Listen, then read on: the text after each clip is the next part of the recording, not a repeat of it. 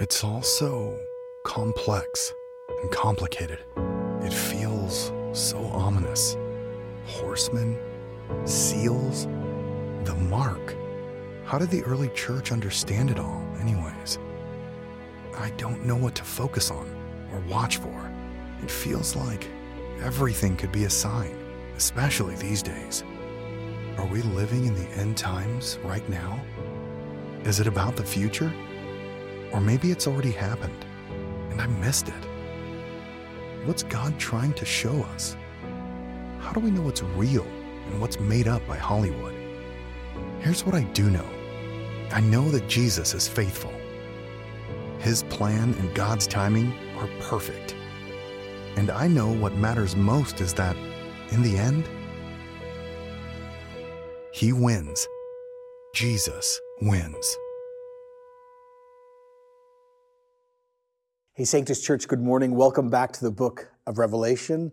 No matter where you're joining us today, so glad you're with us. Okay, I don't know what type of family you grew up in, but my grandparents had one of those rooms you were not allowed in. It was the front room, and I know I'm dating myself a little bit here, but it had the china in it, and all of the couches and chairs were covered in plastic. Anyone know what I'm talking about? Some of you are like, what are you talking about? But lots of us know. And if you know what I'm talking about, you also realize there was probably fruit made of wax or some type of marble. Anyway, if you walked into that room without permission, it was trouble, because that was sort of, you can't go in there. You only went in at Christmas, and it was really uncomfortable, and I tried eating the fruit, and that was really weird because it was wax. And then when you sat down, you made all these weird noises on the plastic guarding the furniture, so it was uncomfortable, it wasn't friendly, it wasn't accessible, and you always thought you were going to get in trouble.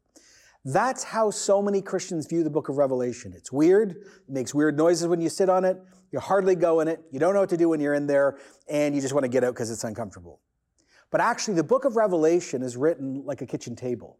You need to be in it all the time. It's where you debate and struggle and laugh and cry together and just do life together. Why? Because the book of Revelation is given to us to teach us how to do everyday normal Christian life in normal and difficult times.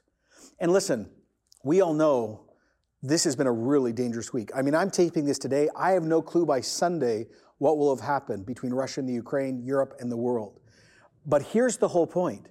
The book of Revelation is given to us so we can have hope and be faithful in the middle of everyday normal life. Now, we're going to begin today to descend and finish off this amazing, hard, mind-changing, very challenging, hope-inspiring series.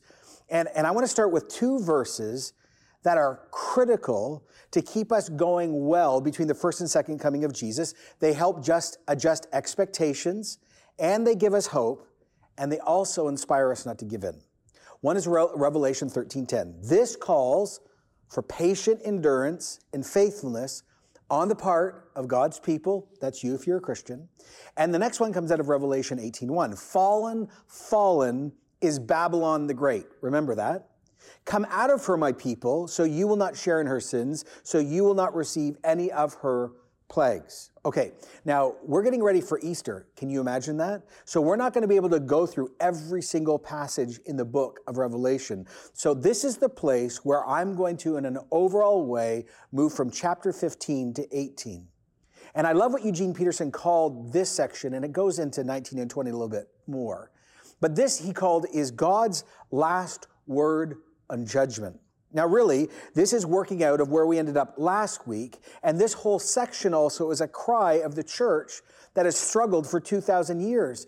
Remember Revelation 6:10? How long, sovereign Lord, holy and true, until you judge the inhabitants of the earth and avenge our blood? And then the answer is now started to be given in Revelation 15:1. The wrath of God is finished. God is bringing judgment in part now. We learned that earlier in the series. And then there's a full and final judgment coming where all evil will be eternally removed. Now, it's not a mistake that John has given that little phrase, it is finished. Why? Because this moves us back to Good Friday, when Jesus was taking on the sin of the world and dealing with Satan and cried out in victory, it is finished. All that he had worked for on behalf of the Father happened. And so when we read it here, we are reminded the coming judgment of God to finish off evil is going to be finished, and Jesus wins. Again, whether we're comfortable or not, the wrath of God is real, it's just, it's needed, and it's on its way. I love when Leon Morris once just said, the wrath of God is God's strong and settled opposition to all that is evil. And we all go, yeah. But remember, God defines what evil is, not us. So yes, chapter 15, 16, 17, 18, and even 19, and part of 20 are about God's coming judgment. But actually, these passages specifically are incredibly helpful for us living between the first and second coming of Jesus. Let me break it down like this. If chapter 11 through 13 was about Satan and his empowerment of those two evil beasts from the sea and from the earth, and chapter 14 last week was that huge, oh my goodness, thank you, God, that you lifted our eyes up to see Jesus wins, then chapter 15 through 18 is where the beasts now take center stage. We actually see what they are more clearly, but we also see how they lose. Remember, again, as we've learned, we're living between the first and second coming of Jesus, and all Christians have lived in the belly of the beast in some form. Now, the most common name in the book of Revelation for the fusion of the dragon and these wicked beasts is one city name. It's Babylon. Let me read it like this, Revelation 15:13. Then the angel carried me away in the Holy Spirit into a wilderness. And there I saw a woman sitting on a scarlet beast that was covered with blasphemous names and had 7 heads and 10 horns. And the woman was dressed in purple and scarlet and was glittering with gold and precious stones and pearls. And she held up a golden cup in her hand filled with wicked things and the filth of her adulteries. The name written on her forehead was a mystery. Babylon the Great was the mother of prostitutes, the abominations of the earth. And I saw the woman was drunk with the blood of God's holy people, the blood of those who bore the testimony of Jesus. Oh my goodness. What a terrifying, disgusting, evil image that is so incredibly helpful. So she is called the mother, not just of historic Babylon, but many, many, many Babylons. She is called this whore-like figure that keeps having evil children that keep becoming the beast time and time again over history. And this is where all the dots start getting connected for us. See, to understand this sexual, political, military, demonic image, we need to be reminded or discover that Babylon, both literal Babylon and this one, have all of its starting places in one little point. It all starts in Genesis, at the Tower of Babel. Genesis 11:1. Now the whole earth had one language and one common speech, and the people moved eastward, and they found a plain in Shinar and settled there. Now, Shinar is Mesopotamia, which we would call Iraq and Iran today, and that's actually where literally Babylon would be built.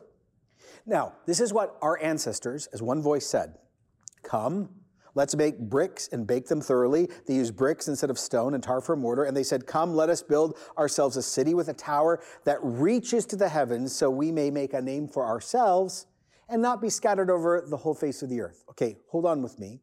This is going to make sense. This shows us this is a human project, but it's not urban development or evolution.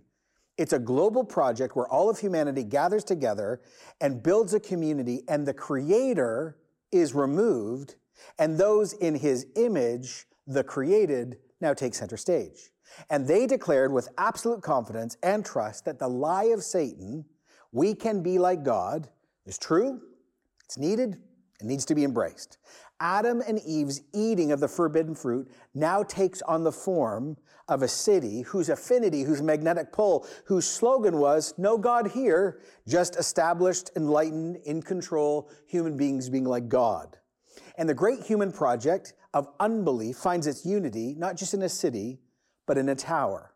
Now, this is really striking. The word tower in Hebrew is used throughout the Old Testament later to mean human strength and human pride. So the spiritual intentions of our ancestors is found in this next declaration. Their vision statement, their mission statement, their manifesto, their creed is, we will reach the heavens. We will peak in the heavens, or we will rival the heavens. So in other words, human beings declare, we're going to invent something called religion. Since we're blocked from Eden in God's presence, we'll force ourselves up into heaven.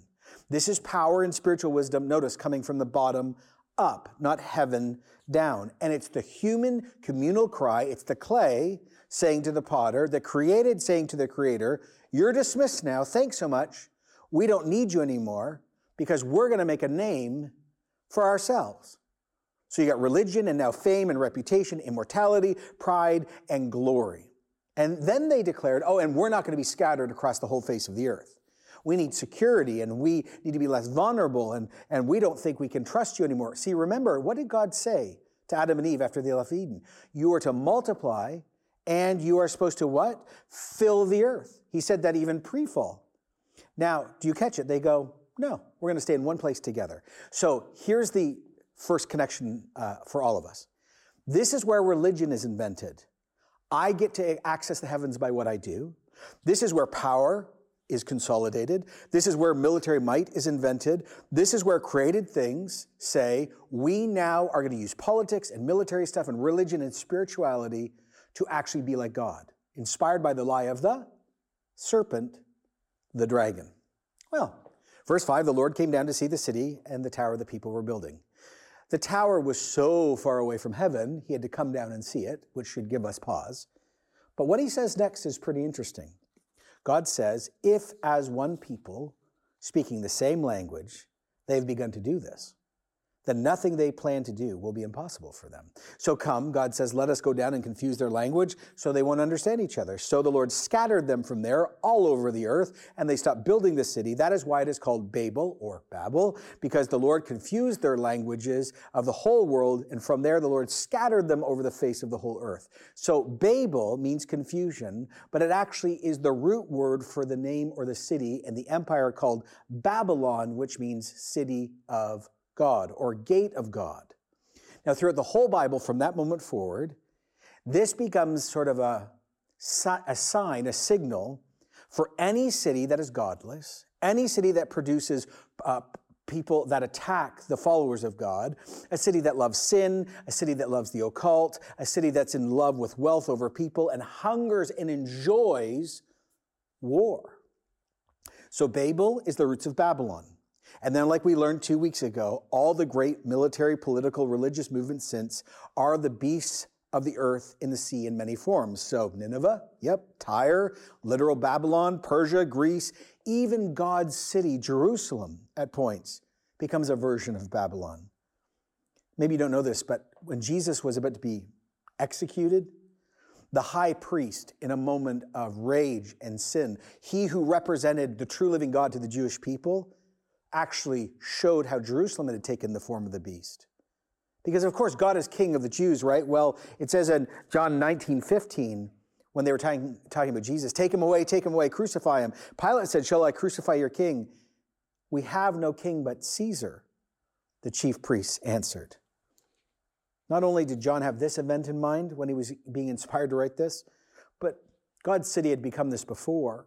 God's people had become this before, all the way back in the 8th century during the time of Isaiah. It says in Isaiah 1:22, see how the faithful city, that's Jerusalem, had become a prostitute. She once was full of justice and righteousness, used to dwell in her, but now just murderers. Now in John's day, Rome was the current version of Babylon. And when he was inspired by the Holy Spirit to write Revelation, it's so obvious. You can read this in Revelation 17:9. This calls for a mind with the wisdom. The 7 heads are the 7 hills on which the woman sits. Well, I don't know if you know this. You can go to Rome today. Rome is literally built on 7 hills.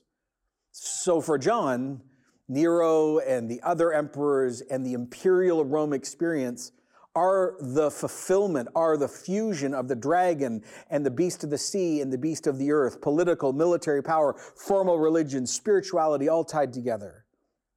But the mistake many Christians have made as they've read Revelation since that moment is they keep believing that Babylon must come now from Rome. No.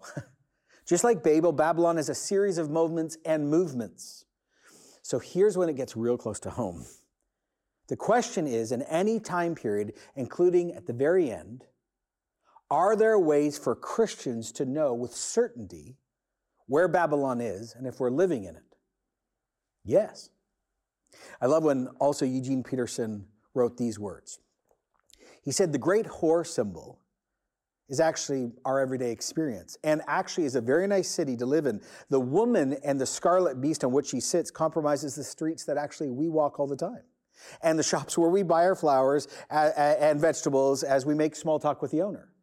Flannery O'Connor, in a question and answer period, she was asked, why do you, in your novels and books, create such bizarre characters? She replied, well, it's for near blind people. For near blind people, you have to actually draw very large, simple pictures. See, the great whore is one of these simple, large pictures for us. It is an image that can bring to never again to be forgotten awareness of the powerful, seductive presence of those things that want to obstruct and subvert your worship of the slain and risen Lamb. So again, for many of us who are just trying to be everyday followers of Jesus, we're actually near blind. And we might not even know that we're near blind. And we want to be faithful to Jesus, and we're not sure where the beasts are or where this whore symbol is. So what do? Well, the answer is if you read chapter 15, 16, 17, 18, you can see what Babylon is very quickly. Now, the good news is these chapters, all the way into 19, tell us that Babylon is going to be destroyed and judged and wiped out. But it was my friend Darrell Johnson that outlined, actually, before you get to that, there are 7 experiences that point to Babylon, and you'll know you're living in Babylon when you see, feel, experience, or participate in one, a few, or actually all of these things. So, let's just do this little journey together. You know when Babylon is around, first and foremost, when the true living God is removed from the center of family, city, culture, or country. Listen to what this whore-like figure says in Revelation 18:7. In her heart she boasts, I sit enthroned as queen. I'm not a widow. I'm never going to mourn. See, when God is not called upon, when God is no longer at the center of the moral decisions of a nation, when God is no longer the foundation of law or human value, when human beings replace God with human achievement, human understanding, even good things, science, philosophy, psychology, art, architecture, fashion, fill in the blank. When things, even good things, have more authority than God, His character, and His word, we're back to Babel, just like that. Here's how Paul said it in Romans 1:25. Human beings exchange the truth about God for a lie and worship and served created things rather than the Creator who is forever praised. Amen. Well, the second sign that Babel or Babylon is around is sensuality. Revelation 17:2, with her the kings of the earth committed adultery. The inhabitants of the earth were intoxicated with the wine of her adulteries. You know Babylon is around when sex and sexuality is defined, affirmed, and practiced without the permissions and boundaries of God, as affirmed by God Himself and His Son Jesus and the scriptures He's authored. Again, sorry to keep quoting him, but I love this. Eugene Peterson powerfully wrote this about sensuality. He said, the bride, which by the way is the church in the New Testament, is a sexual metaphor just like the whore. But it shows us this contrast. For the whore, sex is the service of commerce. Bride sex is devoted to love. For the whore, sex is contract. For the bride, sex is a lifelong commitment. For the whore, sex is a calculation. For the bride, sex is an offering. Whore worship is a matter of moments and occasions. Bride worship gathers every part into life into union. Whore worship is based on the principle of attraction and pleasure. Bride worship is for better or worse, sickness or health, till death do us part. Bride worship is always at an immediate disadvantage in competition with whore worship. For whore worship is indulgent and lustful, while bride worship is sacrificial and faithful. That is why whore worship is such a contentious threat to bride worship. So you've got God being removed, and you've got sensuality without boundary. And then the next group of verses get really close to home, and you know when Babylon is around. Everyone ready? When luxury and materialism is at the heartbeat of a culture. Or as another person said, when people begin to start worshiping products. Listen to what people will mourn when Babylon leaves. The merchants of the earth will weep and mourn over her because no one buys their cargoes anymore. Cargoes of gold, silver, precious stones, pearls, linen, purple, silk, scarlet cloth, every sort of citron wood, articles of every kind made from ivory and costly wood, bronze and iron and marble, and cargoes of cinnamon and spice and incense and myrrh and frankincense and wine and olive oil and fine flour and wheat and cattle and sheep and horses and carriages and humans being sold as slaves. They will see the fruit you have longed for is gone from you. All your luxury and all your splendor has vanished, never to be recovered. The merchants who sold these things and gained their wealth from her. I don't think I need to preach a whole sermon on this. The love of stuff, the love of luxury, the role of beauty, the role of material things, and when it started to be connected to someone's value, someone's identity, someone's personal value or communal value, connected to power, how we even get these things. Now, many of these items above are not evil, but the love of them, the centering of them, the worshiping of them, the valuing of them, how they're made, oh, that all matters. Remember, Jesus taught us that money was not evil. It's the love of money that's evil and the root of all evil, right? It's the love. Well, that's what this is. Wouldn't you say that our culture worships luxury? Now, the fourth sign of Babylon is injustice. Did you catch it as I just read that? In the middle of GDP and Gucci and Louis Vuitton and Air Jordan 2 OGs, the human toll is centered out. When human beings are no longer treated as holy, when human beings are not treated with dignity, when human beings are exploited, slavery, you know the whore is around. Did you catch it? I didn't the first two or three readings. Did you notice in the list I just read that human beings are mentioned after animals, after luxury, after products? See, the highest part of creation is the human being, made in the image of God. But you know Babylon is around, and Babylon always has this perspective that human beings are the last thing and worth the least. Like I shared earlier in our Philemon series, there are more people in slavery today than any other time in human history. It's a $150 billion industry right now. 5.4 out of every 1,000 people on earth is a slave. That means over 40 million people are slaves as I'm preaching this sermon. And it can take labor trafficking or sex trafficking or child soldiers. It's all evil. In 1525 to 1866, during the New World moment, 12.5 million Africans were kidnapped and brought to the so-called New World. At that exact same time, in the opposite direction among Muslim countries, between 12 and 15 million Africans were also kidnapped and sold into slavery in that direction. And when John was receiving the book of Revelation as he was writing it, the city of Rome was made up of 50% of slaves. In other words, real simply, you know Babylon is present when human beings are viewed as property and what they produce is more important than themselves just being made in the image of God. Oh, the next is really at home for us right now. It's the love of violence. As you read history and read these passages, every expression of Babylon has a hunger for violence, a love for war. It's not like literally what we're seeing now, Ukraine defending itself. The beast is present when it loves to conquer. It loves to go and divide. And by the way, I encourage you, don't just read the history that you're familiar with. If you really take serious time to read global history, you'll begin to realize that almost every culture and every moment and every tribe in history has been involved in the conquering experience.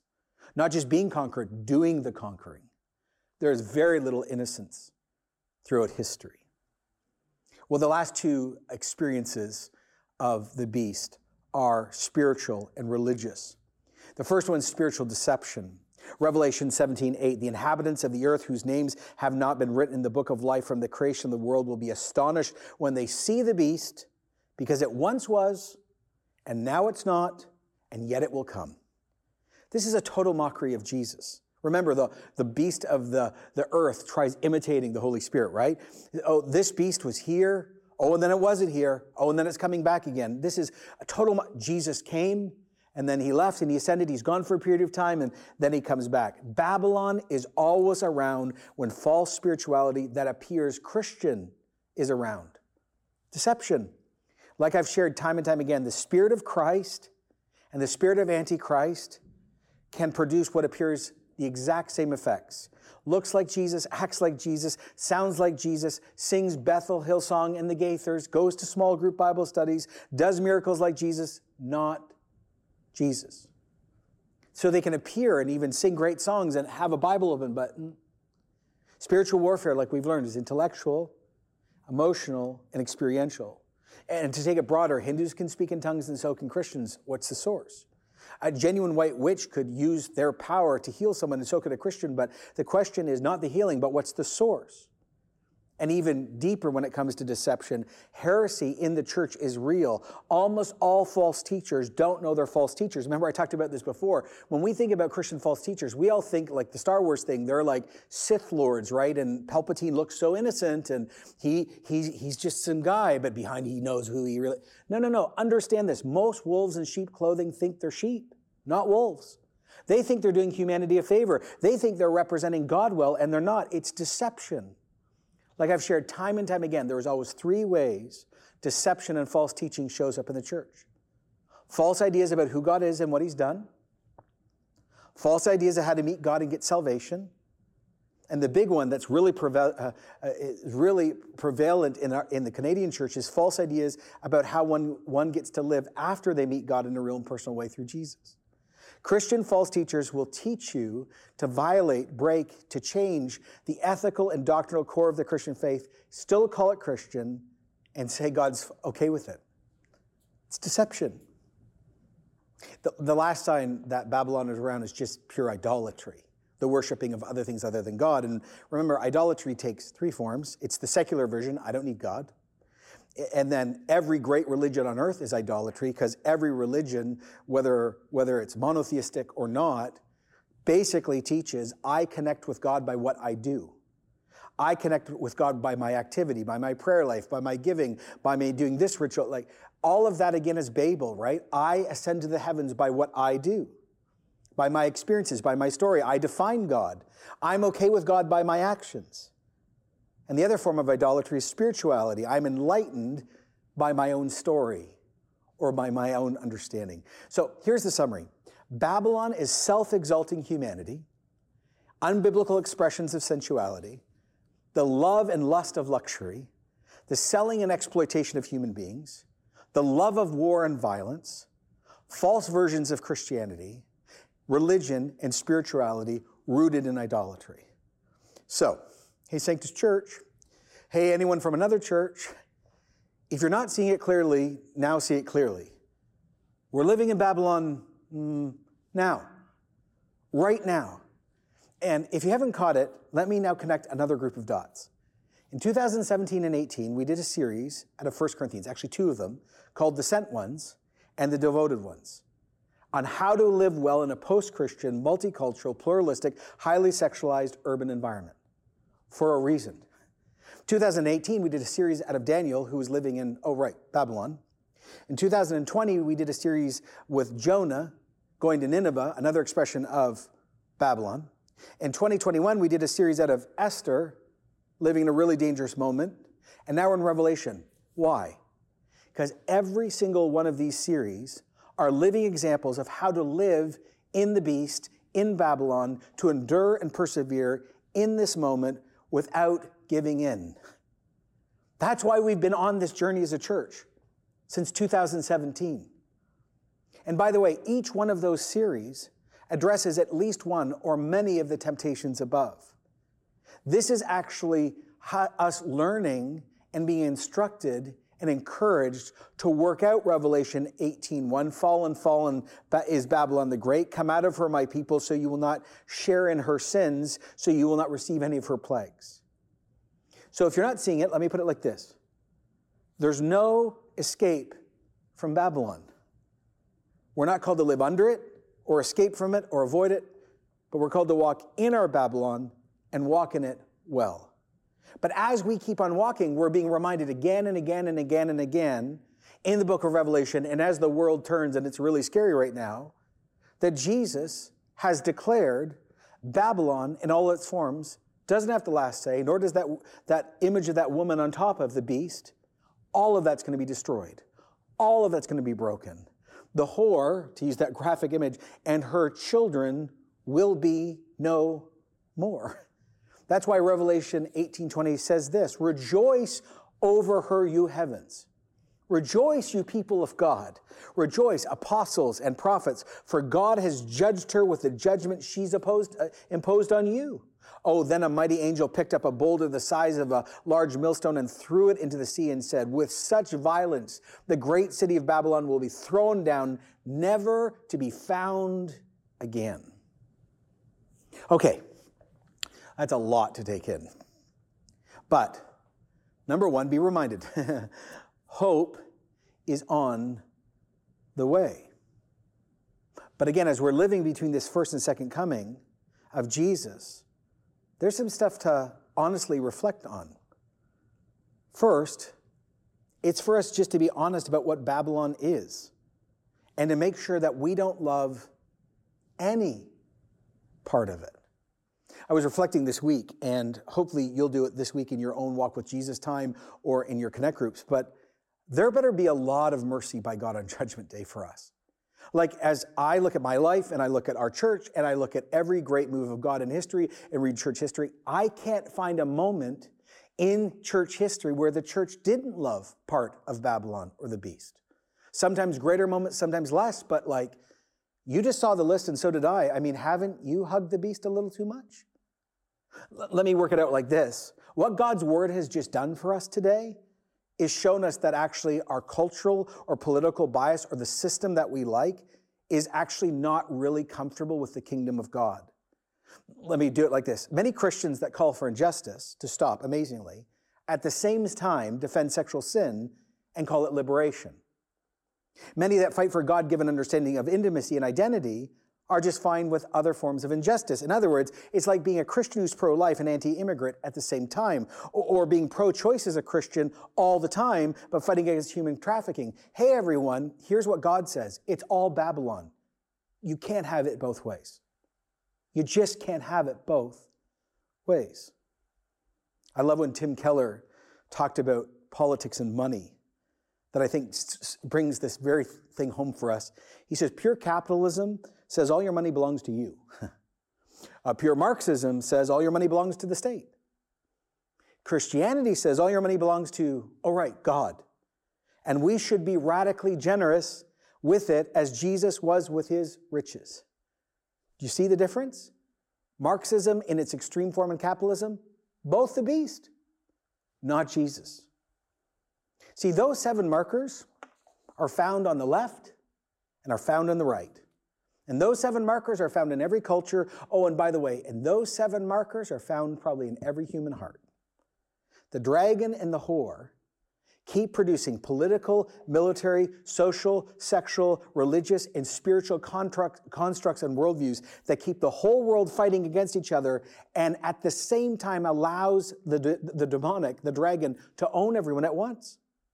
And what he desperately wants for the church to do is to keep on thinking that the answer we have is just on the other side, or it's over there, or it's over there, and we stop looking up to the Lamb. Now, what do we do with this? Well, all I can do is pray. A friend of mine wrote this prayer out of this section, and I'm going to pray it, and when I pray it, I'm going to mean it, and I'm going to pray it slow, and I'd love you to pray it, or if you can't pray it, I'd like you to go back later this week and pray it, because only when the Holy Spirit begins to personally and corporately reveal where some of the stuff is, can we even be free?